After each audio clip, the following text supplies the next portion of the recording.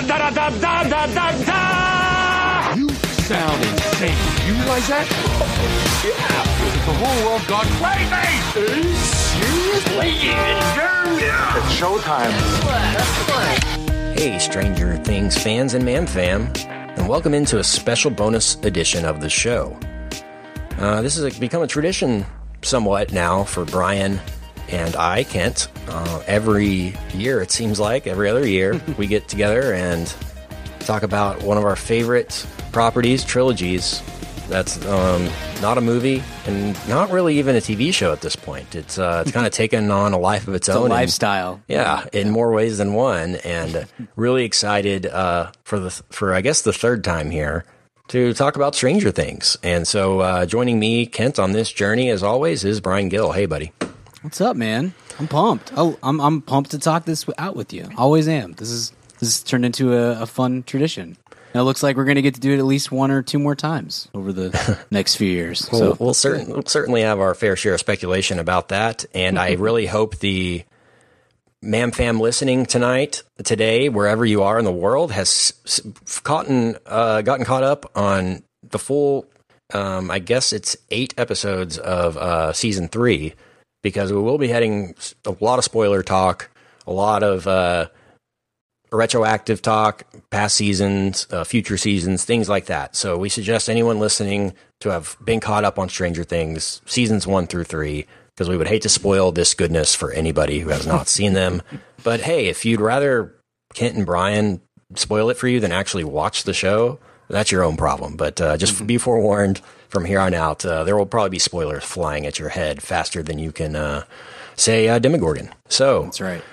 Here we go. I think it's been well established on the show, if you've listened for any length of time, our love for this property, for this aesthetic, for these kinds of movies, these kinds of TV shows.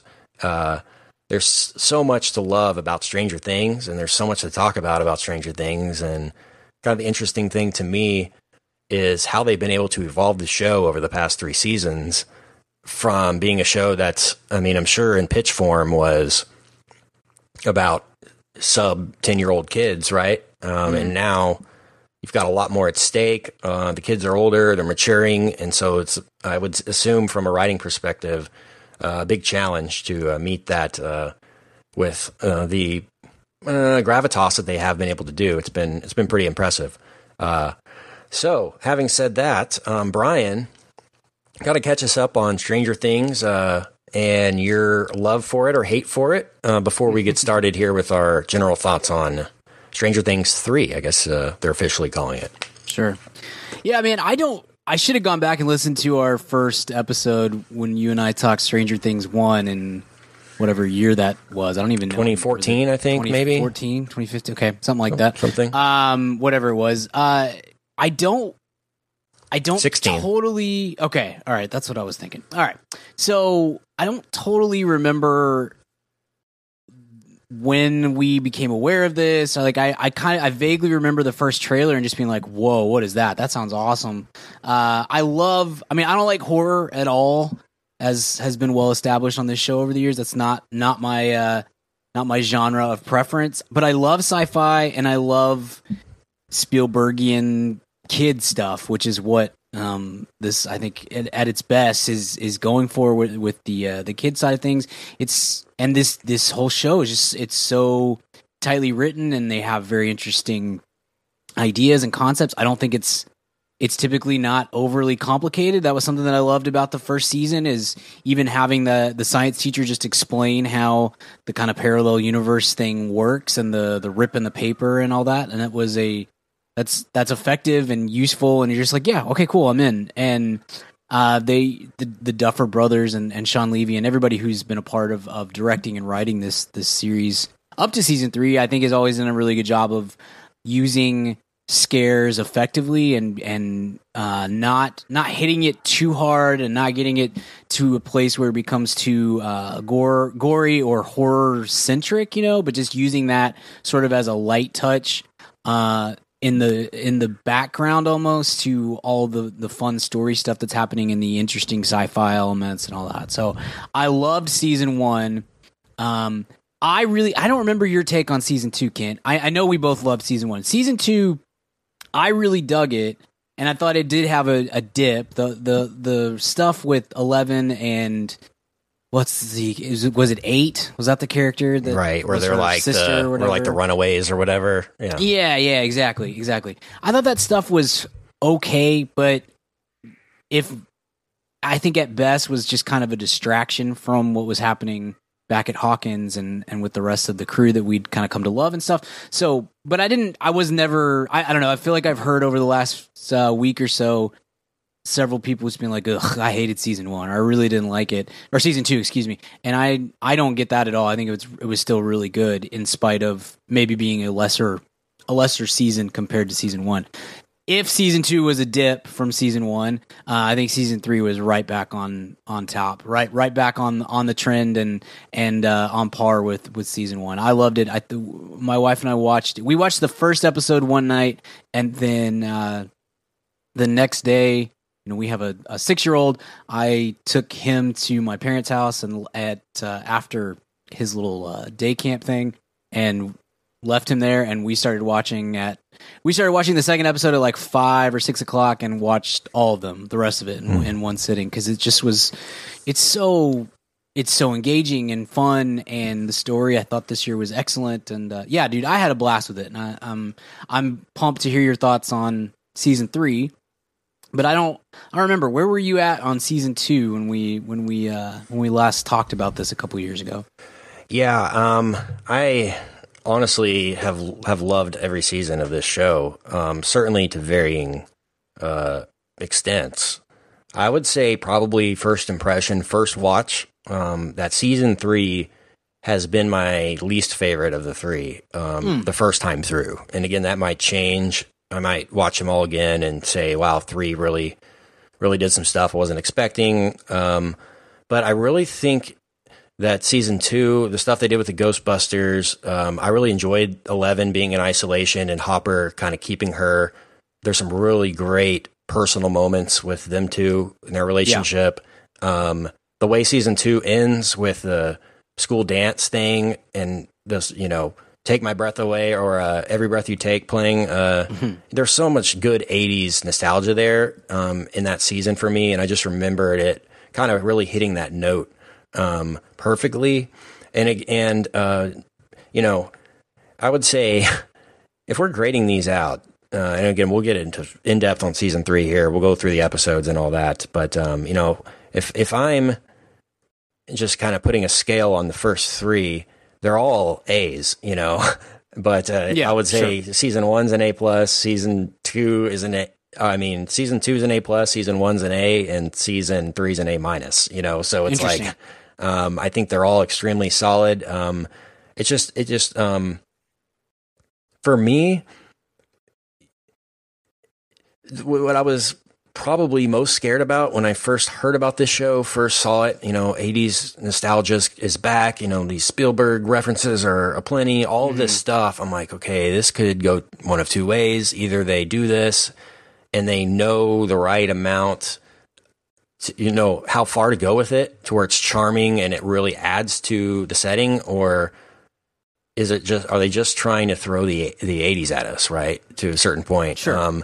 And I got way more of that in season 3 than I did in any of the seasons so far. Not necessarily say it's a bad thing, because 1985 is a great year to do it. And I think the addition of the Starcourt Mall allowed them to really just be in the 80s as much as they wanted, to just walk around in the 80s. And that's a really awesome thing they did. They were able to achieve from a production standpoint, from just logistics and all that, getting the rights to all those old stores. And I'm sure they found the original signage for a lot of the, all of that. I think it was fantastic. And I really, really enjoyed it. But one too many times in the series, I think, around the penultimate episode or something like that. I mean, they were like in the mall and there's this big scene with this creature happening in the mall. And they just like pan down from like, Sam Goody sign straight to them. And they're like, oh, we're going to show the, like it was so obvious how they were trying to like shoehorn in like, this is an 80s place and all that, I just felt way more of the forced remember the 80s than I did in any of the other seasons. So that probably was the main factor. I don't like what they did with Hopper in this season. Again, we'll see where they go with it, but let's just say if this is the way it ended, I don't know, man. Actually, it might only make sense if this is the way it ends, you know, because I don't see where they're going with that. Actually, I see where they're going, and it's going to make for a really interesting season 4, I think. But I thought that seemed a little bit sloppy. Some of the kids are great, in my opinion, at being young and being a kid. Some of them, mainly Will Byers, this kid, it's tough, like, man. Literally looks like you're looking at a 19-year-old in like kid shorts, you know, and his voice is deep and like I'm not buying him at all as a youth anymore. Like, it's tough, it's hard. He's rough. Finn Wolfhard is very talented. I think Millie Bobby Brown is an overactor. I've always said that. I think she is talented for her age, but you know, we'll see how that develops over time. She certainly has knows how to work the camera, if that makes sense. She's a very astute of how her actions are perceived on camera, and I think for being that young, that's a really, really great skill to have. And I think Gatton Matazzaro as Dustin is the same way. He's knows how to use his expressions in almost a Michael J. Fox 1980s type of way. And I love those characters, but they're, you know, some of the ancillary characters feel a bit shoehorned in, and you know, we had parents kind of involved in the last seasons that aren't present at all this time around, and Joyce is I don't know what's happening there with this, you know, or where they're going with that, because they feel like they were planting a seed that never went anywhere. But yeah, let's just say, man, I want to get your general thoughts on season 3. And yeah, just first go around, I was a little less taken by the magic of it all. You know, I don't want this to be skewed. I loved this show. This is probably my top 3 shows right now that's still on TV is Stranger Things. I loved it, but it was just a little more of, I don't know, sometimes when you over-sequelize movies, it makes the first one less special, and I'm kind of getting a little bit of that with this. So what about you, man? No, I see where you're coming from and all this stuff. I think you had I think there's some stuff that I agree with in there, and then some that I would say you're right. Like, there is it's a little heavy on the 80s nostalgia at times, but I don't guess I ever got to a place where I was done with it. So, but that's just personal preference. That's shades of preference and stuff. I thought the Starcourt Mall was so cool and was so well done, and is such an interesting and relevant place to involve a story like this and set in 1985, and it looked so awesome. So I quite enjoyed that, and I thought they used it incredibly effectively as a setting for all of this stuff. You know, Hopper. Let's save the Hopper talk, I think, for a little bit later. The kids are you're spot on. I feel bad for Noah Schnapp, who plays Will Byers, because adolescence is just... He got screwed on all fronts on this show, man. Dude, it's like, you're going to be the kid that goes in the upside down for the entire season and never really feels a part of the group, and then you're going to awkwardly age in front of millions of people. Yeah. I mean, there's nothing worse than being 13 or 14 years old, or what. I don't know how old he is. It doesn't really matter. Like, that age is so awkward and uncomfortable, and so few people age gracefully during that. Like, almost everybody has at least like a 6 to 12 month span where you're just like, please God, don't let anyone ever find a picture of me from that time. And he's just firmly in that poor period at this point. And you're right, like, that's exactly what I thought. I was like, he looks like a 27-year-old man who they have dressed up as a child, and he's like, you know, he's just hunching his shoulders and just like, gosh, poor kid. And then they don't give him anything to do. Of all the kids in the show, he and Lucas have the least to do, but Lucas is naturally funny, and his character's a little more humorous, and so it doesn't quite get the attention. Will Will's character, the character of Will is just kind of a bit of a beating right now, and that's okay. That's part of having kid characters in your movies, is letting them grow and develop and stuff. And I think we'll get to a place in season 4 and beyond where Will is a little more utilized through the show, but I just felt bad for him every time he was on screen in this season. It was just like, oh, this poor kid is going to have to look at this for the rest of his life, and he looks super uncomfortable.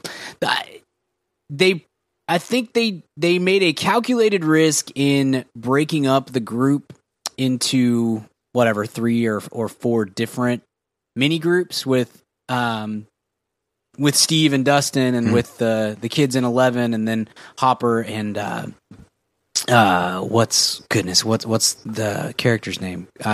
Joyce. Sorry, putting Joyce and Hopper together, and I think all those parties worked really well. I thought Robin was a great new character to add to the mix. She had great chemistry with everybody she was on screen with, and giving Erica more screen time was really fun as well. I thought all those individual parts worked really, really great, but there is a little bit of something that you're missing when you separate all these characters that we've really enjoyed seeing together, and having them kind of play off each other. It kind of, not to this degree, but it reminded me a little bit of Arrested Development season 4, where you very rarely had more than 3 or 4 characters in the room at the same time, and it always just kind of felt disjointed. I don't think Stranger Things 3 feels like that, but you are missing a little bit of the magic on that front. So that's a slight criticism, but overall, look, I love Steve Harrington. I think he's the greatest character on the show. He is so much fun, and having him, Steve, Dustin, and Scoops Ahoy. Scoops Ahoy needs their own show. I don't honestly stopped caring about everything they were doing, and only wanted that. And then when Lucas's sister came into the picture, I was like, this is the best ensemble. Took it to a whole nother level. Yeah. So I enjoyed that, and I liked Hopper and Joyce. I thought Joyce had a great season, and I think this season showed Winona Ryder's strength as an actress, because they really have changed her character significantly over the 3 seasons. Everybody else has kind of stayed, I don't want to say stagnant, but they're similar to who they were in the outset of the show. The younger characters are growing and developing, but they're similar personalities. Joyce feels like almost a completely different character in each of these 3 seasons, and she's been given something totally different to do. And I always think that she comes through and does a really good job with it. But those two together with Mary Ballman I love that dynamic as well. And it almost felt like and then Nancy and the other, Jonathan. I thought they had some interesting things too. So it's like, really, the main characters of this show, 11 and Finn and Mike, and they took a backseat. Lucas, they were kind of the 3rd or 4th on my mini group favorite, like my power rankings of the mini groups and stuff. And that's okay. Again, I don't even feel like that's wrong by any means, because I'm with you. I loved this season, so any criticism I have of it is I think, even less so than you, I would say, just judging from your early grades or whatever, is very small criticisms. But I was much more interested in those other mini groups within the group than I was with what was happening with 11 and Mike and Max and their whole thing. And you have gotten to a place now too where, and you touched on this a little bit, and I'll turn it back over. We can do episodes or whatever. They've introduced so many characters at this point that that base group that we started this whole thing off with is so segmented now and getting less and less screen time and all this stuff. This is one of the rare shows, to me at least, that this season especially, that you could do a longer, like if this was 13 episodes, I think it has 13 episodes worth of material, because you have so many characters that you're trying to delve into and get into their stories and then bringing them together and stuff like that. So you do run the risk of, when we get into season 4 and 5 or whatever comes beyond this, that you're going to have so much happening that it's going to start to feel like the mid seasons of Game of Thrones, where you're just like, I don't even know, man. I don't know who this character is anymore, because we haven't seen him in 6 episodes and blah, blah, blah, blah, blah. So I don't think it's by any means to that point yet, but this season did feel at times I was like, oh right, we haven't seen whoever in a while, and now we're gonna get back into this story. Okay, I gotta reset where Nancy was last time we saw her and try to keep all these storylines together. And it's not overly complex in their stories, but it is a lot to keep in your brain and delve through as you go through each of these various mini groups through the course of each episode and through the season and stuff. Yeah, man, I totally feel you, and there was a lot to like about the season for sure. Certainly had its highs. I think the creature design on I don't know what they called it, but the final kind of boss creature was awesome. I thought it really felt like they took their time in making that something menacing and felt nostalgic in a way, and I really enjoyed that. But yeah, you're dead on with Eleven and Mike taking a back seat, even though they're in love or starting to think they love each other. They break up, I don't know, second episode or something, first episode, and they're really kind of apart the whole time. And it really is, this is a movie where they split everybody up, it's kind of, I don't know which Star Wars movie I'm thinking of, where probably Return of the Jedi, everybody kind of gets split up. Lando's driving the Falcon, everybody's doing their own thing. Luke's off trying to deal with Vader. Han's on Endor. It's all this. Everybody's on their own kind of thing, and this is what this feels like. Everybody's way less connected and way less concerned with what each other are doing until I think the walkie-talkies are a smart plot device for that, because like, what's Dustin doing? Oh, can't get him on the talkie. Oh, I guess 1985, and there's no way for me to get a hold of him outside of him being at home, other than the walkie-talkie, right? So it's not like it's today where it's like, why aren't they communicating better? If they, they do have that loophole of the 80s to work around and making characters not have to interact, and that's nice. But I really want to kind of go down the episode list here and get your thoughts on all of it. So the first one is Chapter 1, Susie Do You Copy? Written and directed by the Duffers. And this one sets up the Starcourt Mall. It sets up Mike and Eleven being in a relationship. I love the keep the door open 3 inches thing. That was a great sequence scene.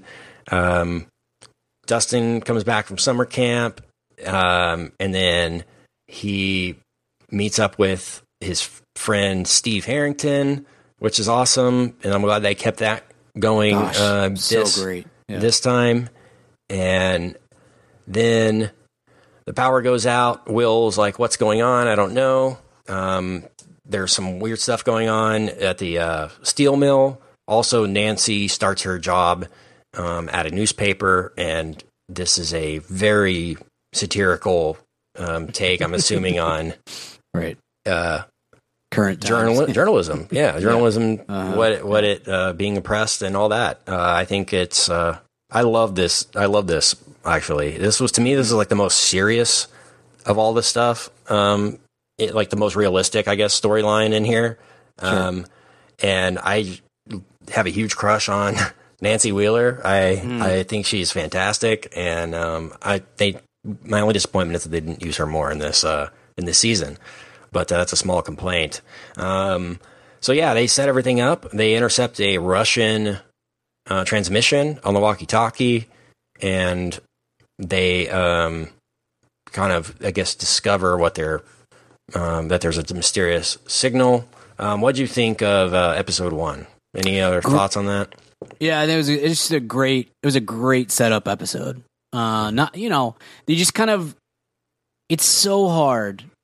It's so hard to do this thing where you have to kind of reset where your characters are, and the last season of this came out in October of 2017, so it's been nearly 2 years since we've seen this show, and you kind of need a refresher. You need a reminder of who these characters are and where they are and what their relationships are like and all that stuff. And so, boy, I thought this episode did a great job of establishing the characters and then giving you the very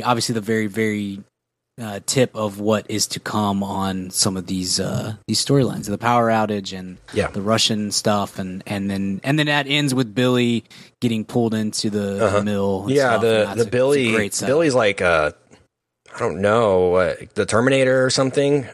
He's just like a possessed freak. That's the super strength is unlimited, and it's the shots of him with his shirt off walking around like just give me Terminator flashbacks, but and just him being out of body for the most part, like most Arnold Schwarzenegger performances. But yeah, man, I bet Billy was pissed. It's kind of like I always think about Jeremy Renner being cast in the Avengers. It's like, yeah, you're gonna be in the Avengers, but you don't know this yet, but your eyes are going to be solid black the entire time. You're going to have absolutely no personality. It's like, yeah, I'll still do it though. Billy was a huge D-bag in all the best ways, but I love. Oh yeah, sure. No, they did not just this episode. And his name's Billy. Throughout. Of course, he's a D-bag. No, right. What can we name the D-bag? How about Billy? Oh, yep. Okay, yep. Perfect. No argument there. Sid's already taken. Okay, Billy. Yep. Apologies to any of our man fam who are named Billy. You're probably not a D-bag. But no, like through the course of this season, really, really good usage of that character and giving him some I wouldn't say fun things to do, but he's quite menacing. They play into the actor's talents and his his persona and stuff. They did a really good job with that. I thought he made for a very compelling human villain in the midst of the big bad with the Demogorgon and then Russia, the Soviets and stuff. That's those are the I guess the macro villains, but Billy made for a good micro villain. So yeah. Good stuff this episode. All of it first, something I forgot to mention was the fact that Joyce tells Hopper to open up to 11 and write the note because he's having a hard time connecting with her. She's like, just be honest. All that. Chapter 2, episode 2, is called The Mall Rats. It's a 90s reference, but okay, it's nostalgia, bro. Written and directed by the Duffer Brothers. And this one, Billy's in the Upside Down. Hopper and Mike and 11 is trying to more distancing them, which is all fun. We got Mr. Driscoll, or Mrs. Driscoll, I should say. She has an interesting thing, right? Yeah. The fertilizer whole thing. Yeah. Not pleasant, I would say. Just she's eating some poo, Pretty creepy, yeah. Hopper's hitting on Joyce, and Joyce freaks out because her magnets are falling off her fridge. That was a cool thing that gave some I don't know how to put scientific credibility. Yeah, and I wasn't sure what was happening with that. I thought at first, because the first thing that you see when the magnets fall off is that drawing of Bob, of Sean Astin's character. I thought they were, I don't know if this is purposeful or just me being a dummy, but I thought they were leaning towards a Bob's coming back from the dead sort of thing, and that would have been an interesting, I think, a worse turn. But it kept me, I wasn't sure where they were going with the magnet thing until later, and I liked that. I thought it gave Joyce something to do, and it added to kind of the scientific elements of this in a realistic enough way that I thought was very good, very smart. It reminded me of the Christmas lights from season 1. Yeah, the magnets, and just trying to figure out how this could all be happening and all of that. So very cool. So episode 2, let's see what else I wrote down for episode 2. More stuff, the Starcourt Mall. Robin is introduced more. Great character. Maya Hawke. What do we think of her? I never knew Ethan Hawke had a daughter, let alone that she was as talented as this and as charming and all this, that you would think she's going to be a really big star. What did you think of Maya Hawke? I thought she was magnificent, and she kind of was she's almost like the glue that held some of these storylines together. Because like Steve has incredible chemistry with Dustin, and less chemistry with Nancy, and that works because they're supposed to have less chemistry than they are trying to have in the first season, right? But I think Robin and Maya Hawke's portrayal of that, I felt like she had instant chemistry with everybody that she was on screen with, and that is such a huge thing when you have these segmented groups of characters, and then you kind of bring them all together like that, and pretty much as soon as they all got together, you instantly felt like, hey, this is going to gel just fine, and a big part of that, to me at least, was Robin. I thought she was just magnificent, and her character is great too. It's a really well written character, and the development for her, that was perfect. I thought she was one of the hallmarks of this season of the strengths of the stuff that the Duffers did really well. She was great. Yeah, I think so too. We'll get back to her a little bit later in the season. So they hear the song in the Russian recording that they hear, they intercept, is they discover that it's from a horse at the mall, like a horse ride instead of Russian in Russia. And so they discover that something's probably going on in Hawkins, believe it or not. And that's kind of the big revelation of Chapter 2, Mallrats, is that, in fact, locally, it could be happening at the mall, all this stuff. And Billy is abducts his lifeguard, takes her to become one of his possessed people. And so we've got Nancy, investigative reporter Nancy Drew, as they called her. I love that. Yeah, I liked that. That was funny to me. I know it's harassment, but I thought it was a funny reference. I know they used it as harassment, but I thought it was a funny reference. And we move on now to Chapter 3, the case of the missing lifeguard. And this is where 11 starts using her powers to eavesdrop more. What did we think of that? And them using her powers for that, but also her wanting to use her powers for that. Does it seem like they care about 11 as much as they used to, or she the means to an end at this point, right? I thought that's a good point.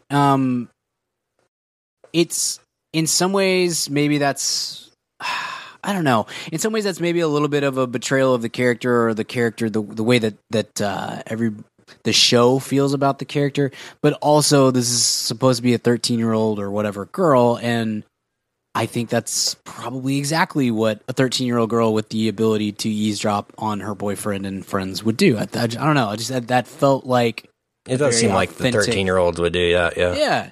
But they don't. It doesn't seem like it has any kind of health ramifications. Sure. Like, sure. I don't know. You've only got 20 and you're built up, and once you do 20 times, you're dead. You know, like they haven't thought about that, but right. Maybe they will towards the end. Sure. No, but I had that same thought. I was like, this doesn't seem like a great idea for her to be kind of traveling through the upside down, essentially. I mean, I know that's not exactly what's happening, but it doesn't seem like just a super smart idea. But then I was like, but also she's a 13-year-old girl, so probably not that concerned with making smart decisions. That's just the way teenagers are. So I thought that was a very authentic way to show off her powers as far as, within the show. It was pretty good stuff. This is also the scene, probably the roughest scene in the entire season, in my opinion, is the Dungeons and Dragons, why won't you play with me scene. That was really rough. Brutal. Poor kid. And once your voice drops, like, you don't need to, just from the producer, I'm talking to the Duffer Brothers. I know they listen. Once your voice drops, you don't need to, like, put them in a wizard and have them act like, I don't know, just like, couldn't he be saying, like, guys, let's play Atari? Like, even then I would have been, I don't know, it's because he's still in it. I know why he's into D&D, because he was into it, and then he went to the Upside Down, and now he's back, and he wants to still play, and they've moved on, but he hasn't. I understand all that, but it was just a really rough I don't know, maybe he's just not a good actor and it ruined it for me, but that to me that was like the only part of the season where I was like, I need to kind of fast forward this, like, because it was a beating. No, I agree. And then Maya Hawke's Robin, she discovers, she finds out what she translates the Russian by going around and seeing clues around the mall and solving the riddle. I really liked that. It was did too. Very good writing. Anytime they do a riddle like that, it always fascinates me. It's like, how are they going to explain this? You know, and it always fascinates. They do that in several movies, you know, like a 3-line riddle that you have to solve. And that's really done well here. Yeah, I thought the spy stuff was really cool and added a fun element to the show. I was listening to one of the Ringer shows today talking about this and about Stranger Things, and I thought it was a really interesting point. I think it was Chris Ryan that said that he almost wished that this season wouldn't even have involved like a Demogorgon type monster character thing, because all of this other stuff that's happening is so interesting and in some ways very fun, and that might have been plenty enough to get 8 or 10 episodes out of without having to involve the Demogorgon. I thought that was an interesting point. You could have stretched that out and for the whole season. Yeah, I think you could have. Yeah, sure. You're right. That's good. But I really like the campy sci-fi of that. Oh, I did too. I think it's all great. I wonder if kind of playing off that point that Chris Ryan made, that you almost it does at times feel like this is kind of, I wouldn't say it's 2 seasons, but it definitely could be 2 seasons of villains worth, you know, kind of crammed into one season like that. The spycraft stuff was awesome, and you almost could have made the entire season about that and about these kids growing up and 11 and maybe find a different way to lose her. I'm not complaining about the Demogorgon being here at all. I'm just saying it was I don't know. It caught me it struck me as an interesting point that there's a lot happening here that maybe we could have even done a season without the Upside Down and without the Demogorgon, and would that have then set up season 4 and beyond into something even better than it is already set up for. But anyway, all that to say, I loved the spycraft stuff, and I thought it was really fun, and it seemed lightly plausible within this world, you know, and it was just, I don't know, it was cool to see the kids, especially that little group, figuring this thing out and all the stuff that took them through. It was fun. I enjoyed that quite a bit. As well, I did. You see, that was a 80s Yoda reference I did there. Chapter 4, The Sauna Test. This was directed by Sean Levy and written by Kate Treefy. And this one we're actually really starting to get into it now. We have Nancy going from some more Mrs. Driscoll stuff. This is where she's trying to sneak into the hospital more and trying to get by that lady at the front desk. I thought that was funny stuff. 11 and Max reunite with Will after hearing that Will is still sensing something weird.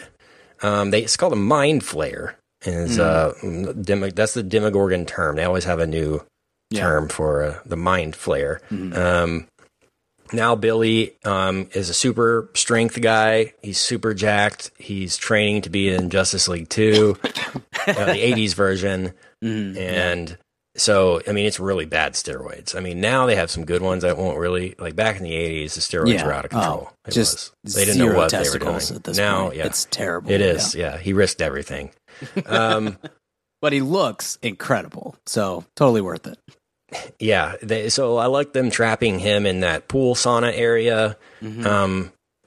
Something about indoor pools feels 80s too. I don't know why. If there's some big scene in a movie that features one of those from the 80s, but I feel like that's an 80s thing. Not a lot of indoor pool action these days. I don't know. I feel like that was a thing. Is that something nostalgic, or is just as a setting? I don't know. I haven't thought about that. It just feels nostalgic. I don't feel like that's not a lot of 2019 indoor pool sequences happening, but maybe I'm overthinking that. Probably. What did you think of Joyce and Hopper abducting the guy and all of that? And then going and getting, what's his name from Love, the DJ from Love. What's that guy's name? The character is Mari Bowman. Brett Gelman. Brett Gelman. Yeah. Always like when that guy shows up. Yeah, if like you him overuse too. him, you will regret it quickly. But He's been very sparingly and stuff. Love was the only show I'd seen him in like more than 5 minutes, But he can bring something fun. That's the way to do it. I think he's somebody that if he's on screen a lot, you're gonna be like, hey, let's get rid of this dude. Mm-hmm.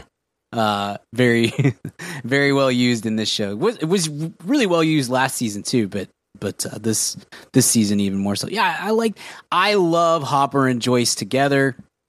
I don't know, like they have a casual dynamic that I enjoy watching on screen, and I think both of those characters, I don't know, there's just something there that clicks. It doesn't hurt, obviously, that both of those actors are really, really good actors. And as much credit as I think the Duffers deserve for finding all the kid actors, I don't know where this show would be if they had cast somebody different than David Harbour, Yeah. He is a gem. I mean, I'm sure he is. Yeah, they auditioned him. We're like, how is this guy not a star? Like, yeah, it's just got to be just didn't get the right part at the right time, Sure. And now he did, obviously, but sure. And he may be one of those guys that, I mean, I've seen him in other movies as a character. Oh yeah, he's just been grinding, man. Yeah, yeah. But he may be one of those guys, kind of like John Hamm, that's like he's always looked like he was 45 years old since he was 13, And yeah. At some point, he actually is that age, and he's like, "Oh, you can play this age now. We couldn't have you play that when you were 21 or whatever." So, but he's a magnificent actor, and I think he and Winona Ryder they click really well. So I thought that segment was really fun, and adding Murray to it as the third man, the kind of the third wheel to handle their bickering and stuff was fun, and Ari along for the ride as the Soviet. That was fun. It was a good sidetrack from the main. I say that it was it was fun and entertaining, and it also felt like it was important to the story, because I feel like a lot of times when you're doing this kind of thing, when you're telling a larger story than maybe you had set out to initially, because the first season is I think is a simpler, smaller story. By this point, we've expanded again. We've added characters, we've expanded the storylines. We've got to build and build and build and build. And a lot of times you get into that, and you find Star Wars: The Last Jedi is a great example of this. That's a movie that we have talked about ad nauseum, but for me, the main problem that I have with that movie is Finn and Rose just, here's a thing we need you to do for the rest of the movie, because we don't really have anything for you to do in the movie. And it's just it's a sidetrack that doesn't really feel like it's relevant to the movie. And that could have very easily been the case with any of these parties, right? Any of these little groups could have gone that direction. It seems to me like Hopper and Joyce could have been the easiest one to just be like, well, they have this will they or won't they thing, so we'll just kind of let that dominate the story, and we won't really make sure that what they're doing is important to the story. And instead, I think I thought they really nailed that and made that the whole side trip and all the things that they go through feel relevant to what is happening in Hawkins and what is happening with the kids and stuff. Yeah, man, that is right on. We finally figure out now that the Russians have bought up a bunch of stuff and around Hawkins, underground Hawkins, and this should surprise nobody. Like, everyone's, considering what's happened in the previous 2 seasons, how is anybody like, I'm surprised they even have them all in this place, because how is anyone able to go about their lives knowing? I guess they don't know, really. Yeah, it's all been kind of kept a secret, Yeah, but no, I'm talking about the kids. Like, right? How are the kids like, what? Something weird's happening? It's funny. I really like the mall, and just going down the elevator and underneath the mall and using that as a facade of something sinister is a smart thing, especially since the mall is a dying art form in its own right? Sure, yeah. Did you read about the setting for that, the location and stuff? I did. I looked it up. Isn't that cool? And I looked it up that they actually did that. They said now that it's been mostly disassembled, but they might reassemble this and open it as like a Stranger Things escape room or theme park or something. Sure.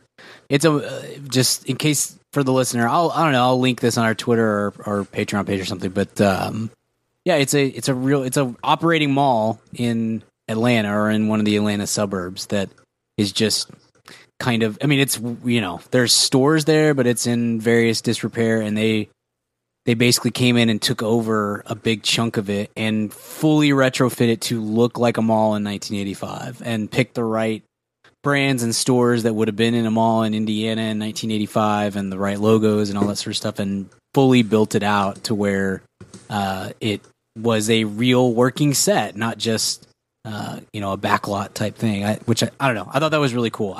Abandoned malls are very interesting to me for some reason. It just was, malls were such a huge part of my childhood, and now that is not really a thing that people care about all that much anymore. And so they're just kind of everywhere, and I'm always interested to see like what happens with them when we've abandoned these huge shopping spaces that don't really serve any other function, and what do you do with that? Anyway, I thought the setting was so cool, and that I enjoyed the way that they put that all together. I thought that was really awesome. Yeah, man, that was definitely the best part, most memorable part about this whole season was the mall, and I think that really, concept-wise, setting-wise, really made this season, defined this season, really. So, Chapter 5 is called The Flayed. Hopper and Joyce discover that there's a laboratory. They've got to fight, get this Dr. Alexei. They're trying to get him to get them a gate key to the Upside Down. So they have to go to Murray to translate all this stuff. Yeah. Then they all discover that the Russian base is under the Starcourt Mall. They go there. Nancy and Jonathan meet up with everybody and confirm everything that they've all been seeing and all this time since like we said earlier, they can't communicate because there is no cell phones or anything. They talk to Mrs. Driscoll. They lead them to where Billy is because she was possessed by sort of the same stuff that Billy was. And then we have a big fight where they're killing a big boss guy. I guess it's the Mind Flayer guy thing, possessed form of that, and that's a really fun sequence, like the hospital fight sequence in that. Very horror-y, like that. Maybe the most of anything in this season. Like that felt like a haunted house movie right there. Yeah, it was. That felt like 80s horror for sure. Now we move on to episode 6, E Pluribus Unum. I'm not sure what that means or what that's for. I'm just kidding. I know what that is. It's on money, right? As the Mind Flayer comes in now, Nancy and Jonathan are still in the hospital. 11 just gets there just in time to mind power the entire thing. Do you feel like this has become a convenience now too? It's like right when things get crazy, it's like of course 11's going to come in and I do. She hasn't been really weakened at this point. I mean, sure, they're hinting at that obviously. Yeah. But. No, I think you're right. I think that they maybe had relied on that a little bit too much. At least that's what I was thinking in this episode.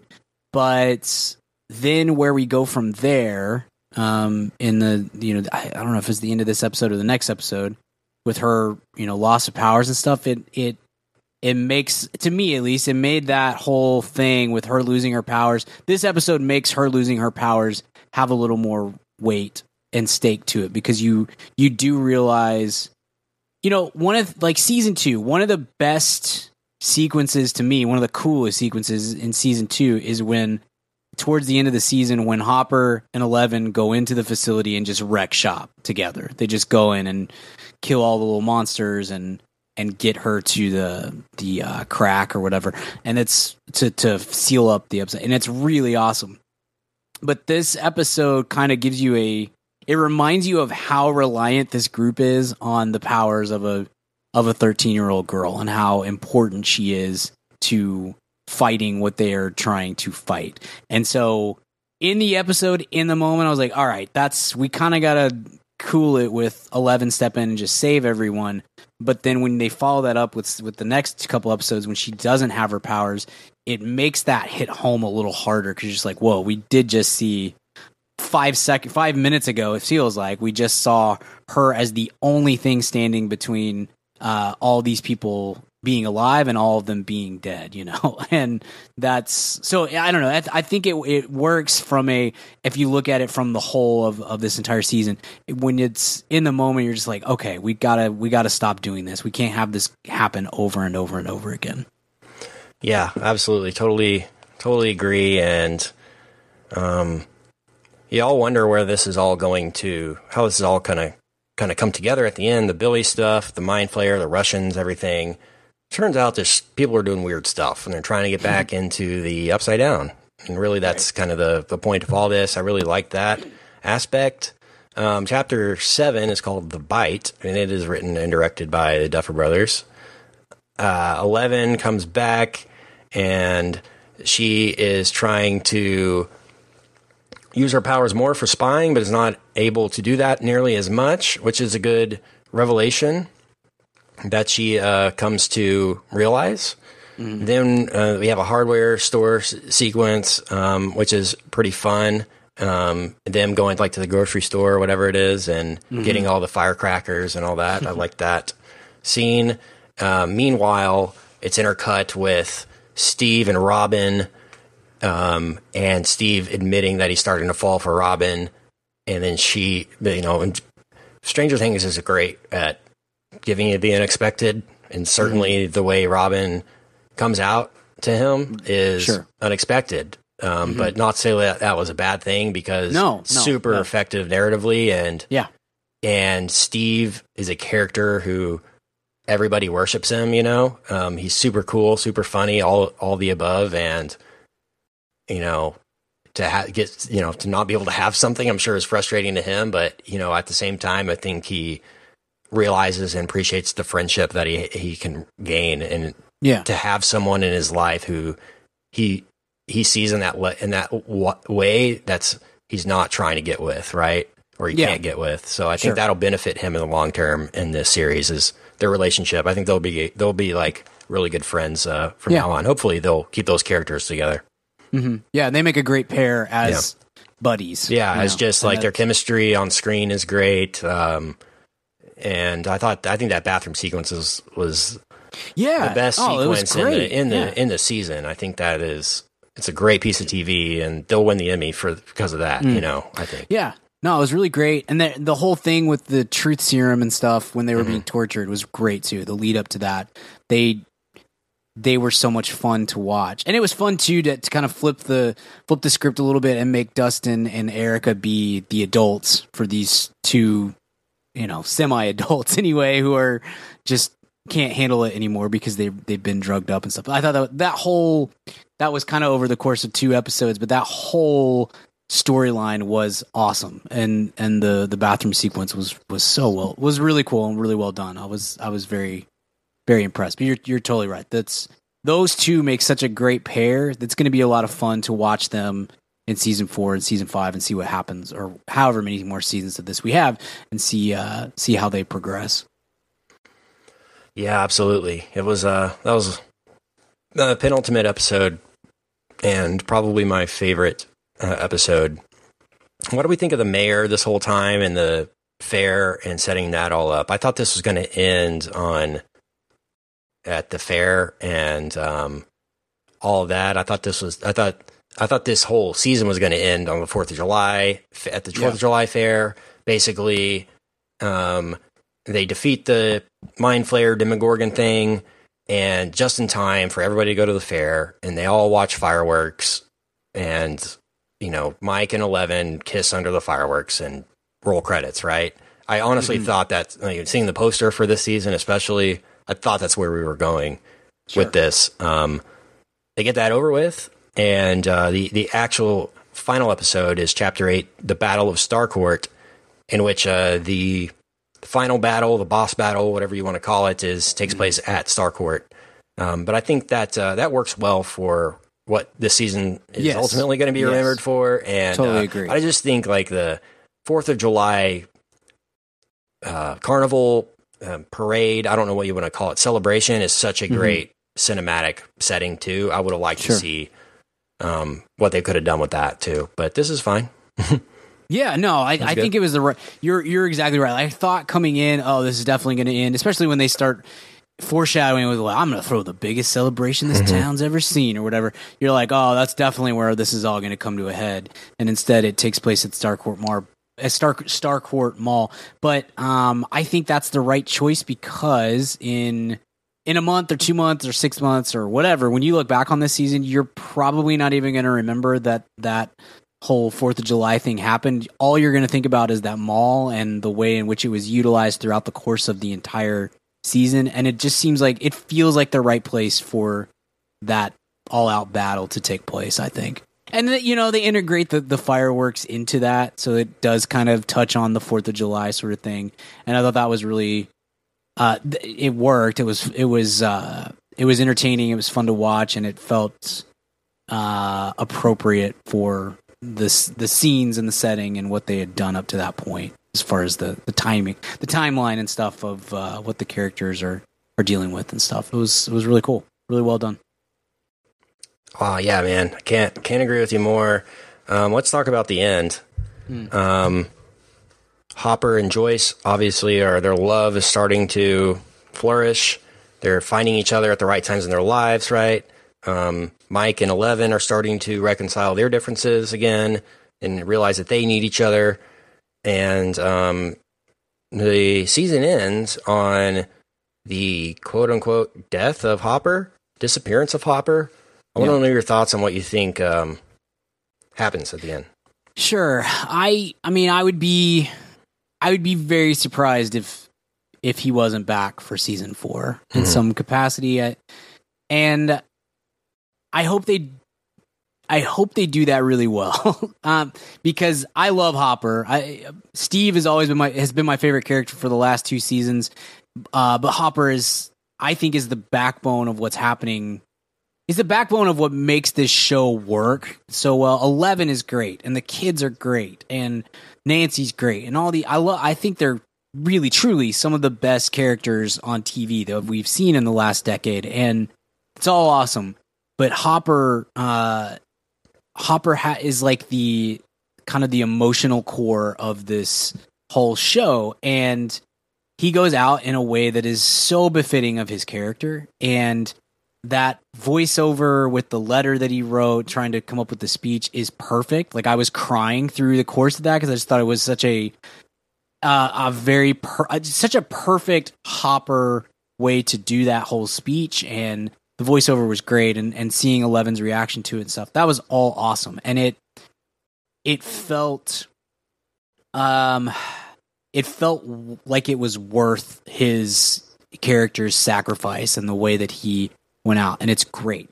Now, I would love for Hopper to still be alive because I love that character, but if you're going to bring him back, you have to make sure that you do that really freaking well, because he just died in the most perfect way possible. It's Michael Jordan hitting that jumper in 98 to win the championship, retiring, and then coming back to play for the Wizards. If Hopper metaphorically comes back to play for the Wizards instead of comes back at a real championship level, then we're going to feel a little bit cheated by the death of his character for it to turn out to be faux death, right? And that's a risk that you're running. Now, having said that, there's nothing that has happened through the course of these 3 seasons that leads me to believe that these guys don't know exactly what they're doing and that they're going to come up with a great way to bring the character back, to utilize him effectively, to make it seem like to not cheapen what just happened at the end of this season.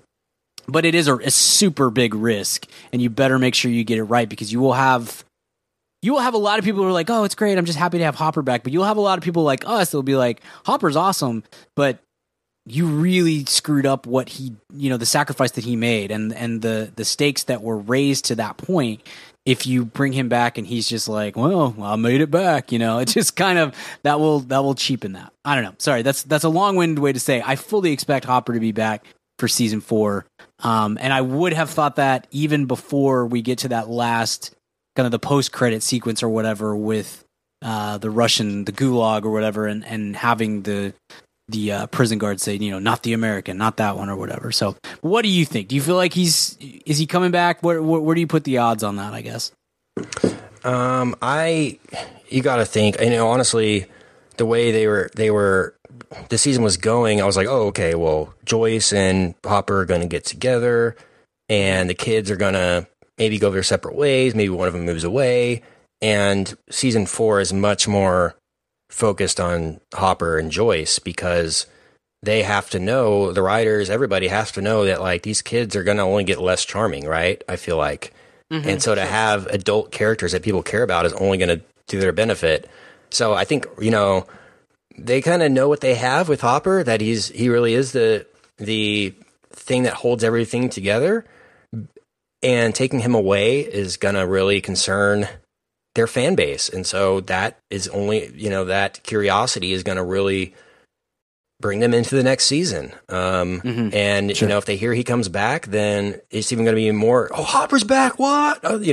Some people might have really thought he died. And certainly the way they did that speech at the end makes it seem that way. Yeah. And so that'll even make it more exciting. But I certainly feel like the show is transitioning to less of like a show about the 3 kids plus 11 and Will, and more about, Hopper and Joyce and their kids. Does that make sense? Yeah. Their kids are the kids by default. So yeah, no, I think that's a good way to. That's a good way to put it. That episode was great, dude. What'd you think about the final episode? I thought it was great. I like season 2 better just because I thought the school dance was super. Sure. It just hit the right note, exactly the right note you want to end on a good note, right? I thought it was good. I thought the final battle was kind of left kind of lame. I don't know. They kind of overpowered an entire Russian base, like 4 kids with a Home Alone level plan, so that's kind of unbelievable. But man, Hopper just murders so many people in this show. I'm thinking like, dude, this guy is going crazy. And I'm like, okay, it's okay though, because he's a cop. Like that's what makes it all okay, right? If it's any other normal dude just like shooting guys in the head, it would be weird. But it's like, no, he's a cop. He's just protecting the greater good of protecting and serving. You know what though? I'll say on this, I think this is truly this. It's one of the things that makes that character work so well. Is there's no. I hadn't thought about this, so I don't know how to exactly phrase it. But there's no joy in what he's doing. It is all straight up just, I am doing this because I've got to protect my kid. I've got to protect this little town. I've got to figure out how to, it's not even like I got to save myself. Does that make sense? Like he's not out murdering people like we see in a lot of action movies. And I'm not whatever, I don't care. But a lot of action movies and TV shows, it's like, well, time to murder, and maybe even, time to murder. And with Hopper, it's more just like, I got to do what I got to do. And if these fools get in my way, then that's what's going to happen. I don't know. I think that adds some, I don't know. It adds to the depth of that character and makes him seem more, maybe it's that it makes him seem more righteous or something, but I don't know. It never, regardless of him being a cop or not, it never bothers me whatsoever that it's like, if he murders somebody, it's probably because they need murdering. There's no issues for me with him whatsoever. He just seems like somebody who is going to do the thing that needs to get done at all times, no matter what it takes. Yeah, I agree. And I'm convinced he's in the Upside Down. I think that's where Same. It is, Yeah. And the loophole there is, not like the way it's not a plot hole is the way 11 mysteriously loses her ability to connect to the Upside Down right when he gets sucked into it, right? Right. Sure. At the end to where she can't hear Hopper or see Hopper, even if he is in the Upside Down, right? And he's like, Mike's like, no, it'll come back, or her friend says that. I forgot who it was, but like it'll, the ability will come back eventually for her to do that. And I think season 4 starts, and with maybe 11 is at some party or something, at some social event, and then boom, her powers come back unexpectedly, and she's like, oh, and it's this really weird, like, Sure. Are you okay? Are you okay? And she sees Hopper, and it's like this huge, like, medical event kind of thing. And that's just how I picture it in my head, but who knows? Yeah. That's my prediction. What about you? Works. Yeah, I think that's pretty accurate. Something along those lines is. I'd be much more surprised at this point if we never see Hopper again. Right? Like that seems like almost like a foregone conclusion that he'll be back, and there'll be some kind of connection between he and 11 through the Upside Down, through her powers or whatever. I don't know. I feel pretty confident in that as well. So. But yeah, dude, that last episode was great. You're right. Like the battle part of it it was played a little more for fun in ways than it was for, serious action or whatever. I was fine with it, but I definitely see that. I thought it was great that they offered Billy some redemption in his death. I thought that was very appropriate and touching, and there was no way that he could come back from where he had been.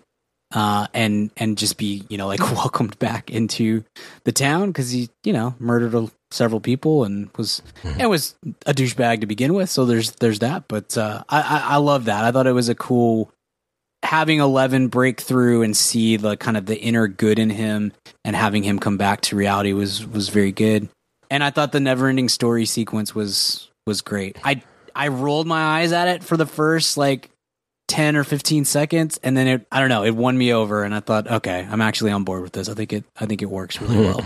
I'm so creeped out by the Neverending Story almost every single way. So honestly, I just have flashbacks to it when I was like 4. I don't think I've seen it since I was 5 because it creeped me out even so That's bad funny. When I was 5. Like that flying really dark moose movie, thing man. Or cow, whatever. I don't even know.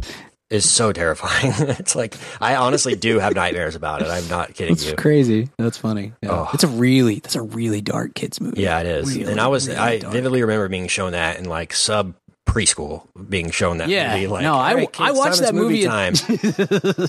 I watched that movie a ton, and it didn't scar me. But when I think about it now, with my 6-year-old, I'm like, I'm always trying to think of I can't wait to show him Jurassic Park. Can't wait till he's old enough to where he can watch Jurassic Park. Can't wait. Obviously, Star Wars was very early. Man, I can't wait to show him Star Wars. And E.T. I've been very protective of E.T. and being like, I want to make sure that you're not going to be freaked out by it. So, you can't watch it when you're too young because I know too many people who are scared of E.T. and I won't have that in my house, obviously. And then there's you get to Neverending Story and you're like, maybe 25 years old, something like that. Don't at all. It's not worth it. Not a good movie either. It's a weird and one. It never ends. It really did feel as a kid. I was like, this movie is 17 hours long. It felt like that. How long is it? I'm looking it up. Hour 47. Okay. Yeah. Gosh, I can't even look at the poster because of that daggum creature. The thing that flies. It's those nightmares, funny. Man. Okay. Let's grade this one out. Stranger Things 3. Where would you rank them? I can't remember where I had the other ones. I'm sure I had season 1 as an A+ and season 2 is somewhere between an A and an A-. I think this is a little bit lesser than season 1, but better than season 2. So I'm just going to go straight, solid, strong A. And one of the better things that I've watched this year, movie or TV wise. So an A for me. Kento, what about you? Awesome. I'm definitely giving it an A. I don't know if it's an A+, but it's certainly an A or an A-. It's about as good as we get. Apparently, I saw the numbers for this. It was stupid, the numbers for this thing. I think 30 million people had watched at least one episode in the first week it came out, which was over the 4th of July. And they said 1 million people watched the entire season in the first 24 hours. A million people binged the entire thing in less than a day. I mean, they either had to take off work or stayed up all night, but that's not an easy, you have to commit to do that, right? Yeah. It came out on July 4th, right? It dropped, because I didn't get to watch it until this last week. Yeah, the night before or whatever it is. Okay. Technically. Right. Yeah, because my wife and I, our anniversary is on the 3rd, and we didn't have our kid with us, so we were like, well, we could watch. I was hoping that it was going to drop at 11 o'clock or something, as some of these. It's 2 a.m. West Coast. So it would be 2 a.m. our time, but midnight West Coast time. Right. So I was bummed on that. We didn't get to watch that. If we didn't have a child, because we didn't do anything 4th of July. I don't know how most people are. We typically don't do anything 4th of July wise until the evening. If we did not have a child, I think we would have watched all 8 episodes that more, like gotten up at 8 o'clock in the morning or whatever and just binged all of them because you have the day off and everything. But anyway, it was great. A lot of people watch this one.